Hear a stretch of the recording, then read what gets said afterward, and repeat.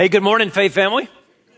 Let me say hello to those gathered in Lakeville in our sanctuary service. Invite all of you, if you would, to turn to Hebrews chapter 12. Hebrews 12 is where we'll be this morning. I never thought I would ever say I miss Myanmar, but I do. I just got back a couple days ago from 90-degree Myanmar, and I came back for this. As some of you know, I was out last weekend. I was away in Myanmar doing some training for pastors and missionaries. There's a group there of some of the individuals that I was able to speak to for a few days, and they kind of were coming together for their annual denomination meeting. And so in the evenings, I would speak kind of at the general conference to a lot of their church people that were there. And so just a great time to be away and preach the gospel. I was preaching the book of Jonah. The denomination had been struggling for some time about the freedom of the gospel, how it's Jesus alone. It's not Jesus plus something else, but Christ alone and the freedom that gives. Also, just kind of the struggle that some of them were having reaching out to other ethnic groups. And, you know, one of the things that you learn in the book of Jonah is that Jonah has to understand that, listen, the grace of God is for Ninevites as well. It's not just for people like you, it's for all people. And until he got that right, he wasn't ready to be a part of the mission. And so was thankful to be away, to have the opportunity to preach and teach. Just know, Faith family, that when I'm away on things like that, I am preaching the same good news of the gospel that we preach week in and week out here at Berean. And so we exist to see our lives, our community, and our world transformed by the power of the gospel. So I'm thankful for those opportunities, thankful for our elders that give me some time and freedom throughout the year to go and be a part of gospel ministry literally around the world. So thank you. It's good to be back. We're back in Hebrews chapter 12, kind of in the final stretch of the book of Hebrews. We've got just a few more weeks, Lord willing, in this book. We've been in it since the beginning of the fall last year, and I really trust that this has been an encouragement for you, and it has strengthened your faith, as that's what we've been talking about. So here we go. Hebrews 12, picking up in verse 4, and we're going to work down through verse 11.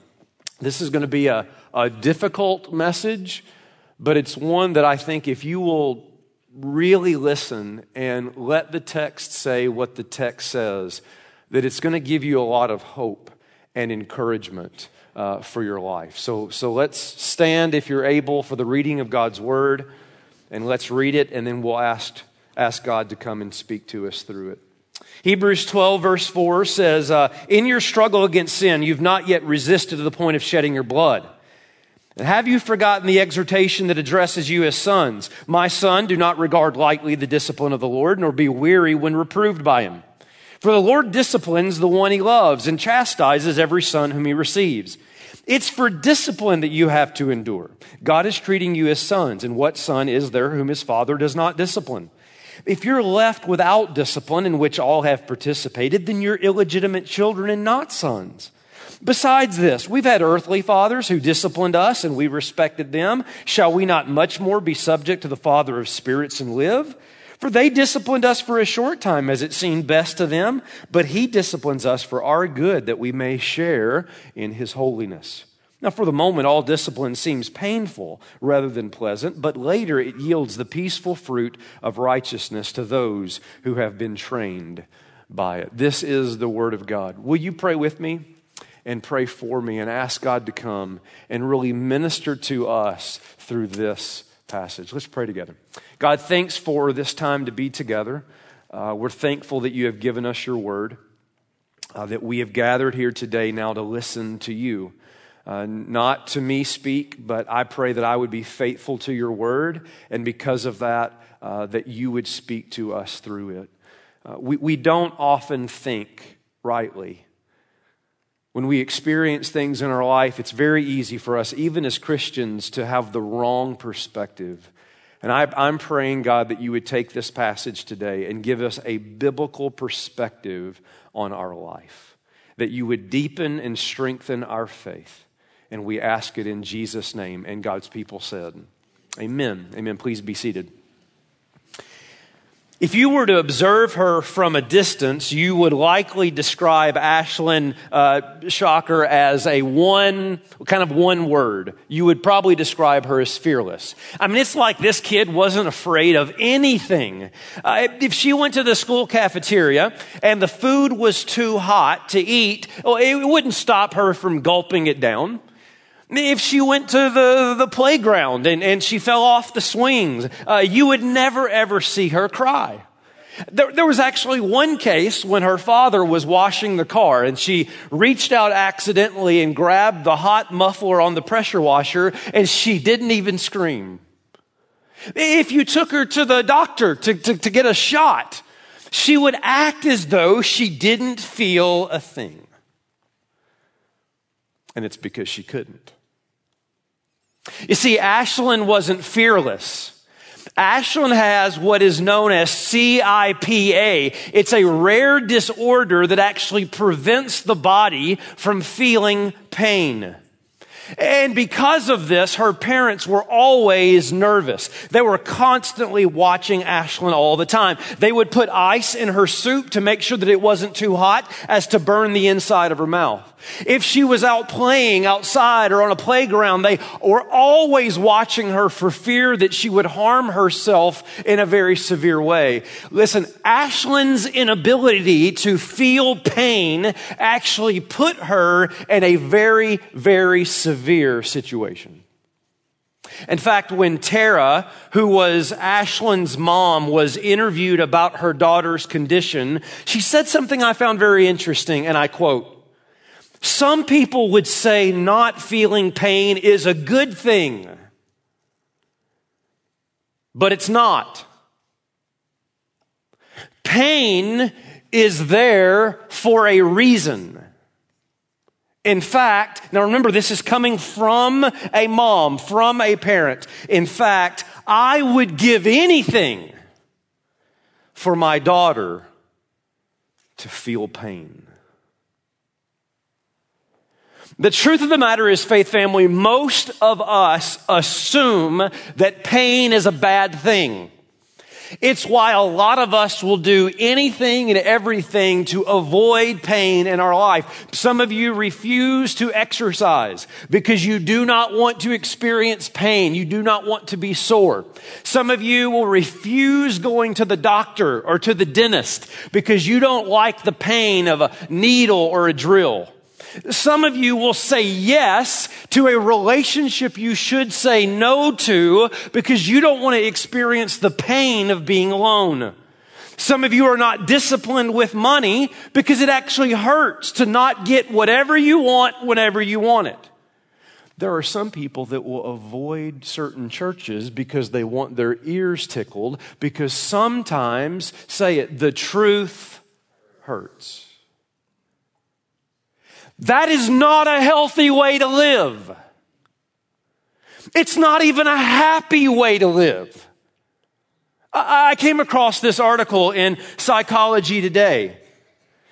The article was quite interesting. It said this, and I quote, "The struggle to find happiness is a common reason people seek therapy. Clients often enter my office saying, 'I've tried everything and I don't feel happier.'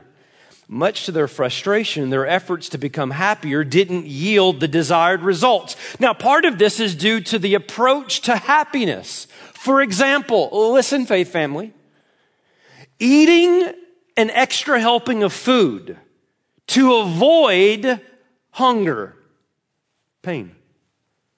Treating yourself to concert tickets so that you don't miss out on time with your friends, a version of pain.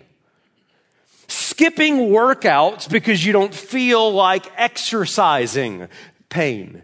But then the author said this, "But this way of thinking is actually getting in the way of a happier life." Are you listening? Because the biggest misconception about happiness is the path to achieving it means avoiding pain. This is what I want us to get our minds around this morning. This is what the text is going to put before us this morning. And it's something that we actually all know, but we tend to not live. And that is, pain actually has a purpose. And that's not just true physically. It's not just true relationally. It's true spiritually. In other words, hear me, faith family, God, our Father, knows that without pain in our life, we are in a very severe situation. That, whether we want to face this morning or not, is exactly what the author of Hebrews is teaching. The last few weeks we've been talking about this life of faith.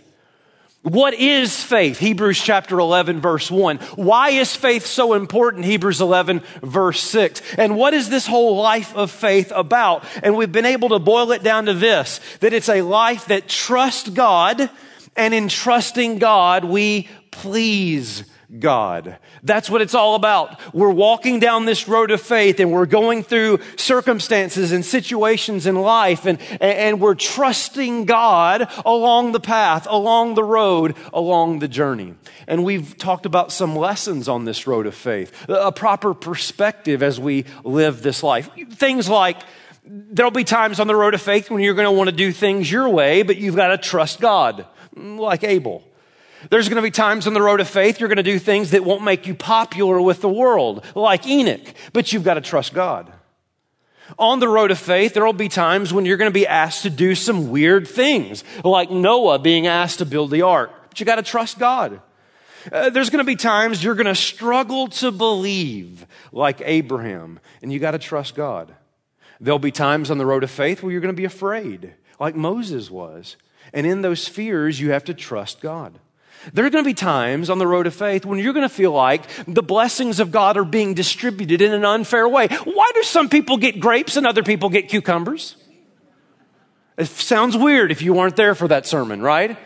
It appears as though God's not handing things out in a fair way. Well, that's normal on the life of faith. You'll experience that. Some shut the mouths of lions, others get eaten by them. That's what Hebrews 11 says.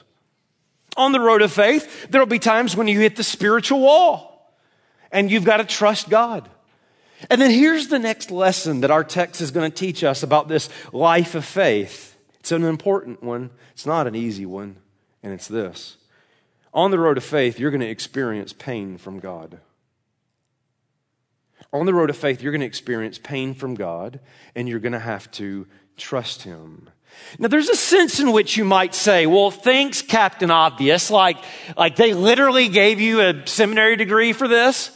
Of course, in this life, we're going to experience pain. Of course, there's going to be suffering and trials. We all know that. And yet I would say that you'd be surprised how many Christians assumed that when they signed up for Christianity, it would be a life absent from pain. There is a misconception among Christians that to be a Christian means you won't have to go through sufferings and trials. The Hebrew Christians had experienced this. Look at what the author says in verse 5. Have you forgotten the exhortation that addresses you as sons? My son, do not regard lightly the discipline of the Lord, nor be weary when reproved by Him. Have you forgotten the book of Proverbs? Have you read your Bibles? That's what he's saying. Hebrew Christians, why are you surprised at the pain that you're going through? Now, maybe it would be helpful if we would stop for just a moment. You won't find this on the screen, but for those of you taking notes, you might want to jot these down. That pain comes from different sources. Trials and sufferings come from different areas. Let me give you 3. Number 1, you may be facing trials as a result of sin in your life. Suffering, pain may come as consequences of sin. Thanks, for instance, of Jonah. I've kind of been teaching on Jonah, so he's fresh on the mind. Jonah's running from God, and God sends a storm into his life. That is, it's a way of correcting and addressing the sin in his life. Secondly, trials may come simply because of life itself. Romans 8 talks about the fact that we live in a fallen world. Listen, Christians get cancer just like non-Christians. And it's not necessarily a response to sin other than we live in a broken, fallen world. Thirdly, it may be related to faith. That is, that as you live as a Christian, Paul says, for those who desire to live godly will be persecuted. That is, sometimes trials and sufferings come as a result of living out your faith. But whatever the source may be, wherever the pain and trials are coming from, it is a part of the road of faith. It made me think of, have you ever read John Bunyan's Pilgrim's Progress? If you haven't, you should. There's a part in the book where Pliable, this character, has joined Christian on this journey. And he is so excited. I mean, he can't wait to get to heaven. In fact, at one point, he's encouraging Christian, hurry up. I can't wait to get to heaven and enjoy all these goodies along the way. And fairly early on in the journey, they fall into the slough of despond.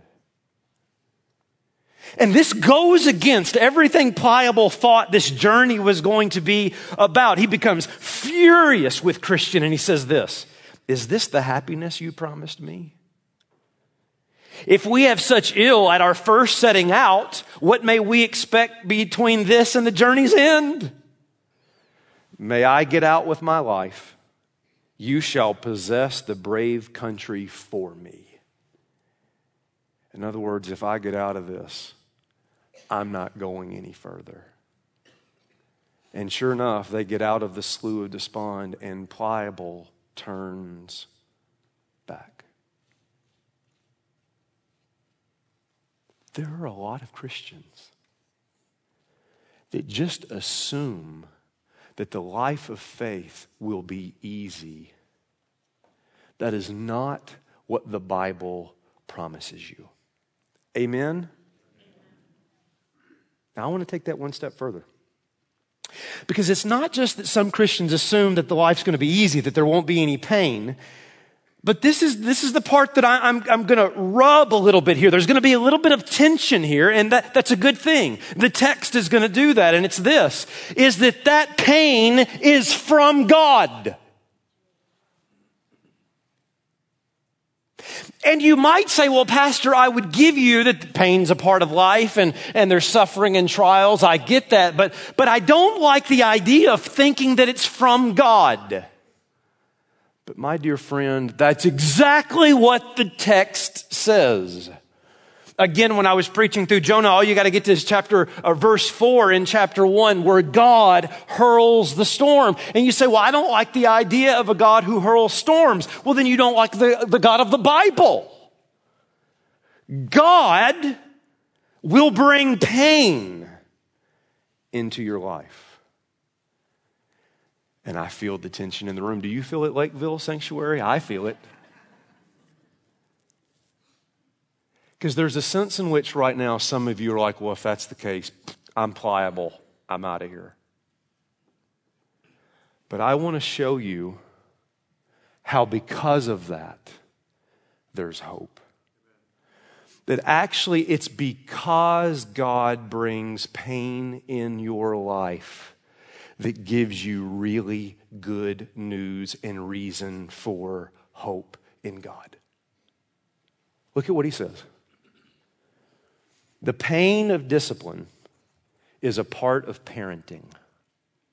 The pain of discipline is a part of parenting. Look at verse 5. Have you forgotten the exhortation that addresses you as sons? My son, do not regard lightly the discipline of the Lord, nor be weary when reproved by him. For the Lord disciplines. It's from him, the one he loves, and chastises every son whom he receives. It is for discipline that you have endured. God is treating you as sons. For what son is there whom his father does not discipline? Now remember, the Hebrew Christians are experiencing pain. They're experiencing the pain of persecution. In their context, the source of the pain is they're living out their faith and they're facing persecution because of that. And they're considering, like Pliable, going back and just saying, forget this whole thing. And the author says, now wait a minute. I want you to know that the pain that you're experiencing is actually coming to you from the hand of a loving father. Think about your life from the perspective of parenting. If you'll just think about it from that metaphor, that illustration, it will give you perspective on life. Now, let me just time out. Anytime I talk about parenting, there's all kinds of emotions that are going to well up in you, particularly as it relates to the topic of discipline. So let me just put the qualifier out quickly here by saying, I know that some of you were disciplined wrongly, disciplined inconsistently. Some of you were disciplined abusively. I am not, nor is the Bible encouraging that at all. Amen? That's called sin. And if you have experienced a sinful experience with earthly parents, let me tell you this morning, it's all the more reason you need to run to your heavenly Father. Don't let the bad experience of earthly parents keep you from the perfect parent, which is God. Let's just acknowledge it right out of the gate. Notice it on the screen. Imperfect parents parent imperfectly. That's just true. To varying degrees. But the perfect parent, that is God, parents perfectly. So let's just acknowledge that. But yet let's not lose the metaphor, the illustration that the author is using to teach us about our pain. So what does, based on parenting, the author draw out to teach us about God? Here's the first. No discipline, no love. No discipline, no love. How many of you, I wish we had more, I wish we had like all day. We've canceled all the rest of the services except this one, okay? Gosh, there's so much here. How many of you have ever, either when you were a kid, to your parents, or those of you that have a kid, have had them do this to you, where there was some type of correction or discipline, you told them no, or what have you, and they got that look on their face, and they said, "You don't love me." You ever heard that? Raise your hand. How many of you ever heard that or said that? Yeah. It's like you can't have that toy. What? You just don't love me. The truth of the matter is, isn't that our default sometimes as well? We go through pain and we go through trials and suffering, and our default reaction to God is, well, you must not love me. If this happened in my life, you don't love me. Or how come she got this and I get this? You must love her more than you love me. We think the same way.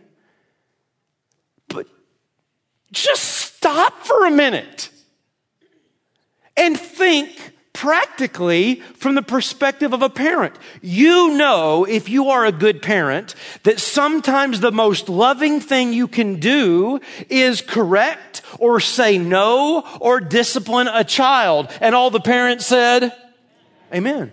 You're really going to let your kids do whatever they want to do whenever they want to do it? That's a bad idea.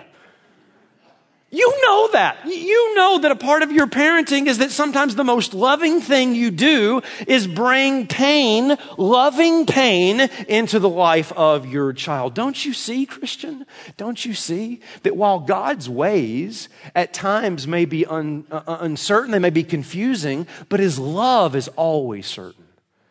Oh, God, help me. The perspective that we've got to change is stop seeing your trials as saying that God doesn't love you, and see that they actually are saying He does love you. Because sometimes the most loving thing He can do is bring pain into your life. As much as you don't like the pain, it is a sign of God's love. You got to put your big boy pants on today, okay? God is a perfect parent, and He knows exactly how to love you. And sometimes the most painful, or the most loving way for Him is to bring pain in your life. The author says, if there is no discipline, there is no love. Secondly, he says, if there is no discipline, there is no relationship. If there is no discipline, and of course discipline happens in a variety of ways. It's not just physical pain, it's a variety of ways. But there's no relationship. Now, to be honest, okay, how many of you have ever been around that kid? Some of you already know which kid I'm talking about, right? How many of you, show of hands, have ever been around that kid that wasn't yours, and you thought, if I could just have 15 seconds with that boy, That's all it would take. Just give me 15 seconds to be that kid's parent and I'd give them back. All right? Be on. Don't judge me. All right? How many of you have ever thought that? Show of hands. Yeah, be honest. It's a good thing to do at church. You know, like that kid at the grocery store that is just a nightmare, is a terror, has no guidance whatsoever. I specifically remember being on a mission trip with a missionary kid who are far worse than pastors' kids. So says the pastor, right? And I tell you, I wanted to launch that boy to another unreached people group. In Jesus' name, using my foot. I was absolutely about tired of that boy. You ever been there? Now, did I discipline him? No. Did I want to? You better believe I did. Why did I not discipline him? The answer is simple. He wasn't mine. He doesn't belong to me. The ones that I've been given responsibility to discipline are my children. You say the responsibility of discipline actually points to a relationship that exists. In other words, when God brings pain into your life, when God brings trials and sufferings, He's not abandoning you. He's saying, you're mine. Because it's my responsibility to father you. This is not a sign that I don't love you. It's not a sign that you don't belong to me. It's quite the opposite. I do love you and you are mine. I have a relationship with you. Otherwise, you are illegitimate children and He's not treating you as sons. What this means is that if you don't want the discipline of God, then you don't want God as your Father. Don't you see, Hebrew Christians, the pain that God is bringing in your life is not a sign that He doesn't love you. Just come on. Think about it practically from the perspective of a parent. Sometimes parents know the most loving thing to do is bring pain. And they do it because you're theirs. You're their responsibility. Thirdly, no discipline, no purpose. No discipline, no purpose. You see, parents that do not discipline don't care how their children turn out. Oh, there's so much here. God, please help me. Discipline, the root of discipline is disciple. It's student. It means you're being taught, you're being trained. Here's the point. If you've zoned out, zone back in, because I'm telling you, this part will set some of you free. You ready? Some of you are about to be set free from some of your spiritual junk that you're carrying around in your mind and in your heart. Pain has a purpose. Discipline has as its goal adulthood. The whole reason that you're disciplining and all that children is because you actually have an end in mind. You have a goal. It's called adulthood. It's why you're potty training, and it's why you're teaching them what to eat and not to eat. It's why you're teaching them about authority and how to handle money and how to be kind. And you're doing that through correction and affirmation and physical discipline and celebration. And you're doing all of that not just to be buddies with them, but to prepare them for life. Are you with me? In other words, all of this discipline has a purpose to it. Do you know what that means spiritually? Lakeville Sanctuary, everybody come here. When God brings pain into your life, He's not trying to punish you. It means He's not finished with you. He's not mad at you. He's not getting back at you. He's not, oh, you did this, well, I'm going to zap you for that. He's saying, you are mine, and I love you, and I have a goal and a purpose for you, and in order to get you there, it's going to mean pain, but I love you so much, I will do it to get you where you need to be, because I'm not giving up on my children. It changes everything about the way we think about suffering and trials and pain in life. It's the opposite of how our heart tends to default, which tends to be, God doesn't love me, God's abandoned me, God is punishing me. No! It's the exact opposite. He loves you, you're His, and He has a plan for you. There are some of you that brought in today the spiritual junk that God is punishing you for things that you've done. Spurgeon says it far better than I can ever say it. Here's what he says, quote, God's people can never by any possibility be punished for their sins.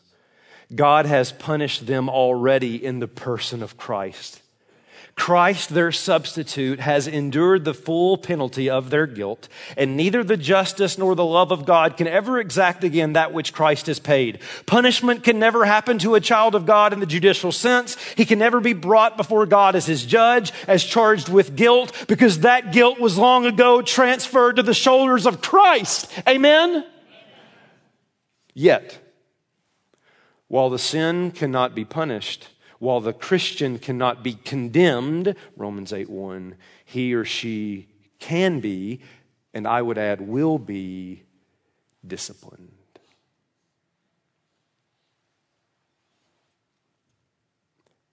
This is heavy. This is hard. But this has hope. Because if you take the sovereignty of God out of your suffering, you have no basis for hope in your suffering. He loves you. You're His. And He has not given up on you.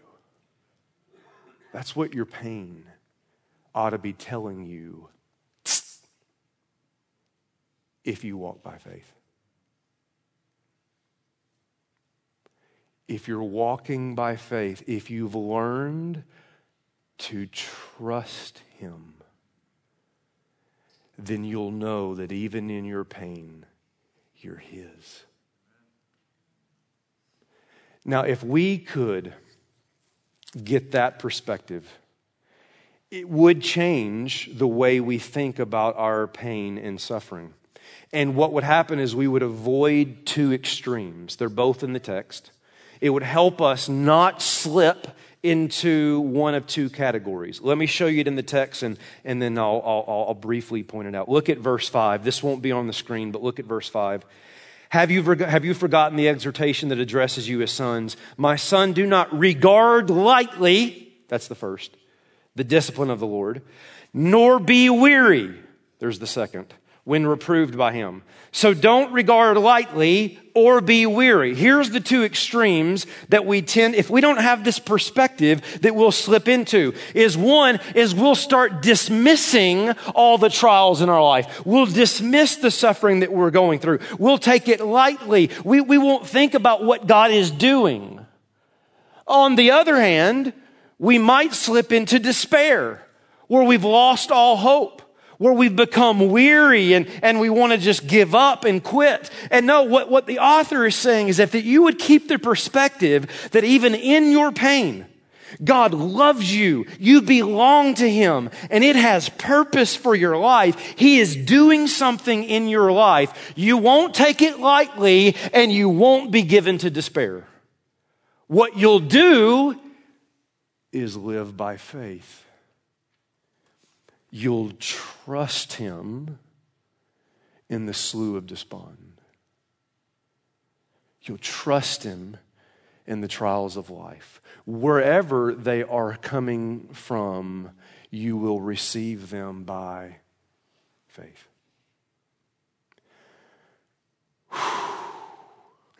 How are we? We good? Are you going to view your suffering biblically or humanly? Are you going to be a man or woman of faith who trusts your Heavenly Father? Are you going to assume that you know better than God as it pertains to the suffering of your life? Oh, don't regard lightly or grow weary, but trust Him. That's the first point. I have 3 points. Let me just give you the other 2 just briefly from the text. The pain of discipline is not just a part of parenting. That's obvious here in the text. But secondly, the pain of discipline is a part of persevering. The pain of discipline is a part of persevering. We don't just expect it from the perspective of a parent. We also expect it from the perspective of a race. Look again at verse 7. It's for discipline that you have to endure. Now, if you have a Bible, or even on your electronic version, if you have a way of drawing an arrow or making a connection, you should circle the word endure, draw a line all the way up to verse 1 where it says, let us run with endurance the race set before us. The author is just continuing the theme the whole book is about, and certainly this particular section in the book is about. Namely, hey, you're a part of a race. You're a part of a marathon. Christianity is not a sprint. It is a marathon. Amen? It's not just something you do for a day or two. This is about a life that's committed to God. A life that trusts Him. And meaning that along the way, it's going to be difficult. Nobody that runs a marathon never has points of pain along the way. The contrary, come on. It's almost like, come on, people. If you're a parent, you know these things. If you've ever run a race, you know these things. Pain is a part of the race. Have you ever seen what people look like when they cross the finish line? I mean, think about how people look when they get to the end of their race. Think about how they look. They look like this. They look like this. They look like this. And Christian, they look like this.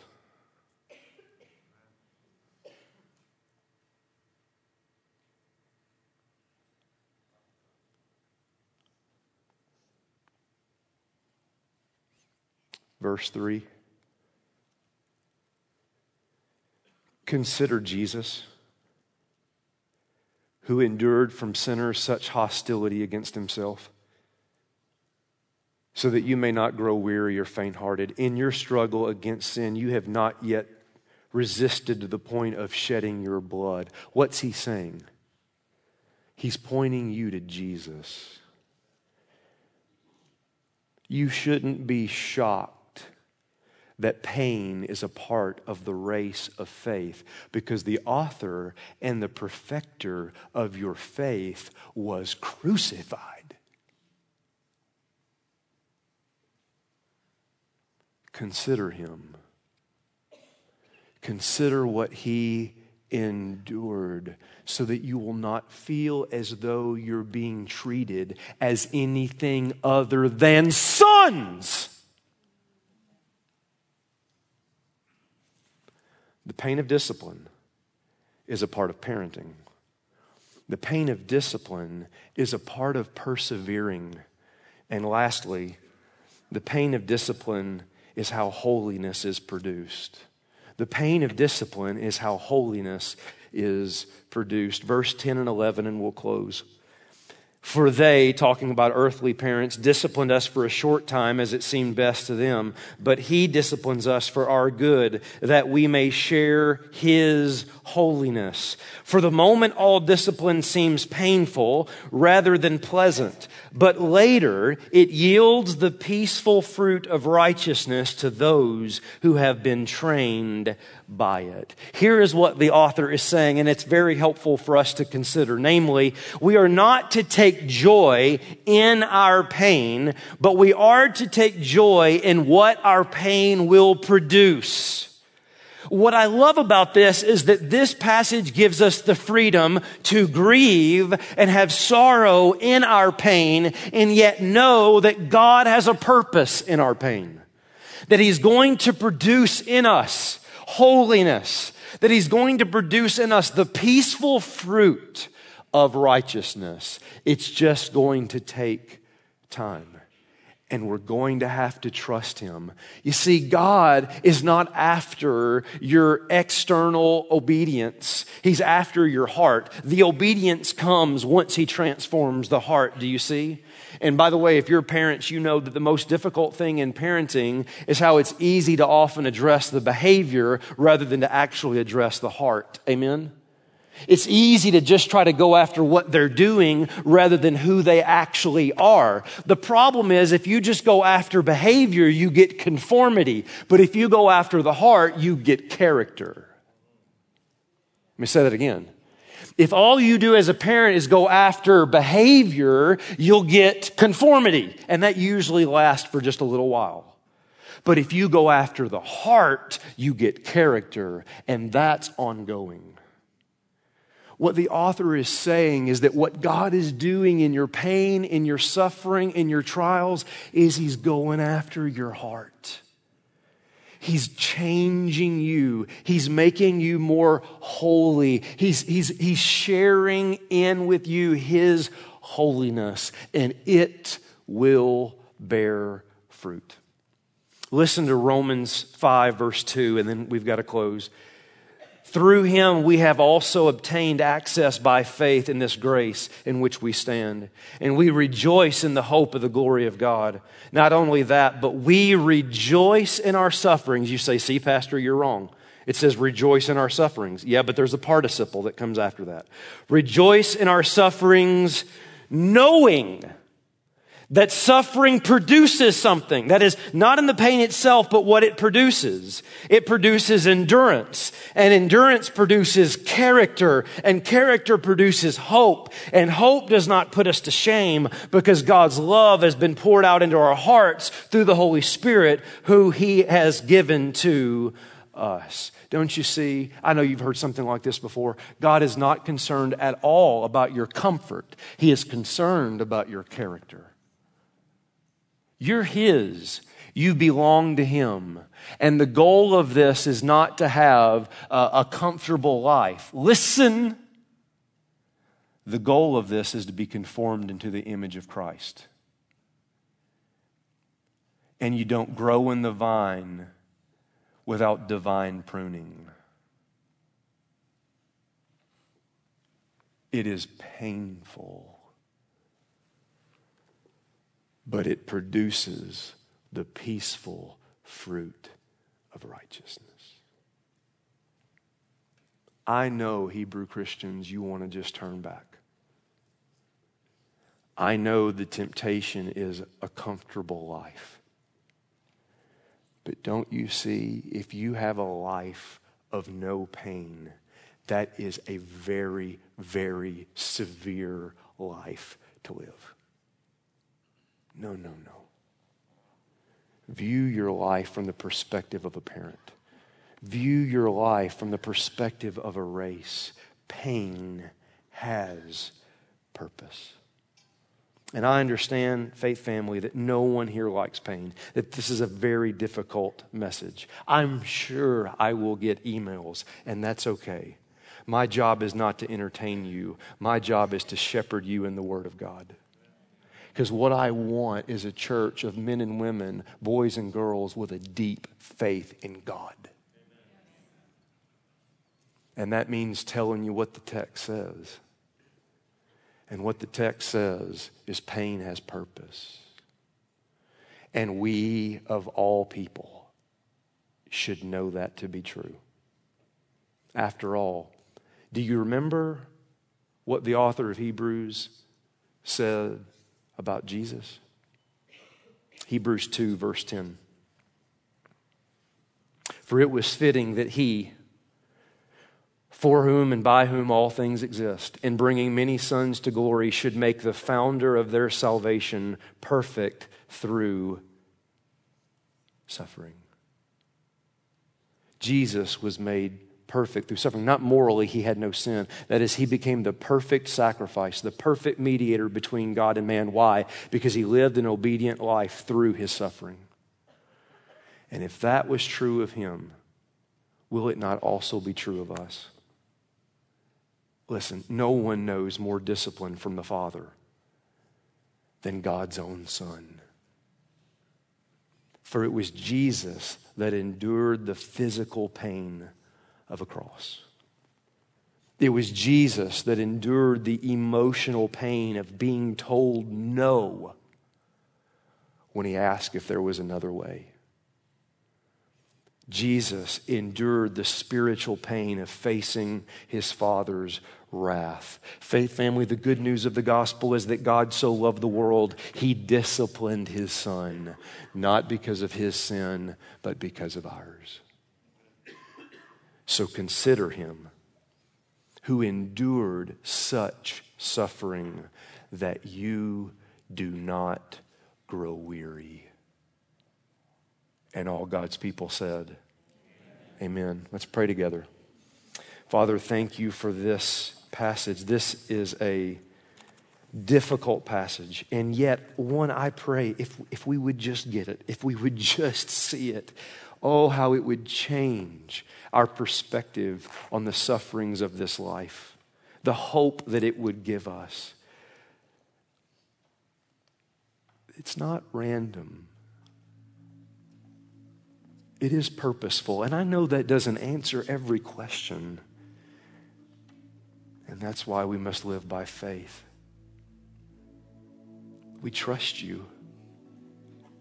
Oh God, help us trust you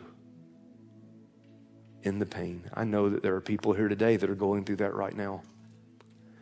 And this may be a hard, but I hope freeing message to hear. There are others in this room that this is just preparation for what will be on the road of faith ahead.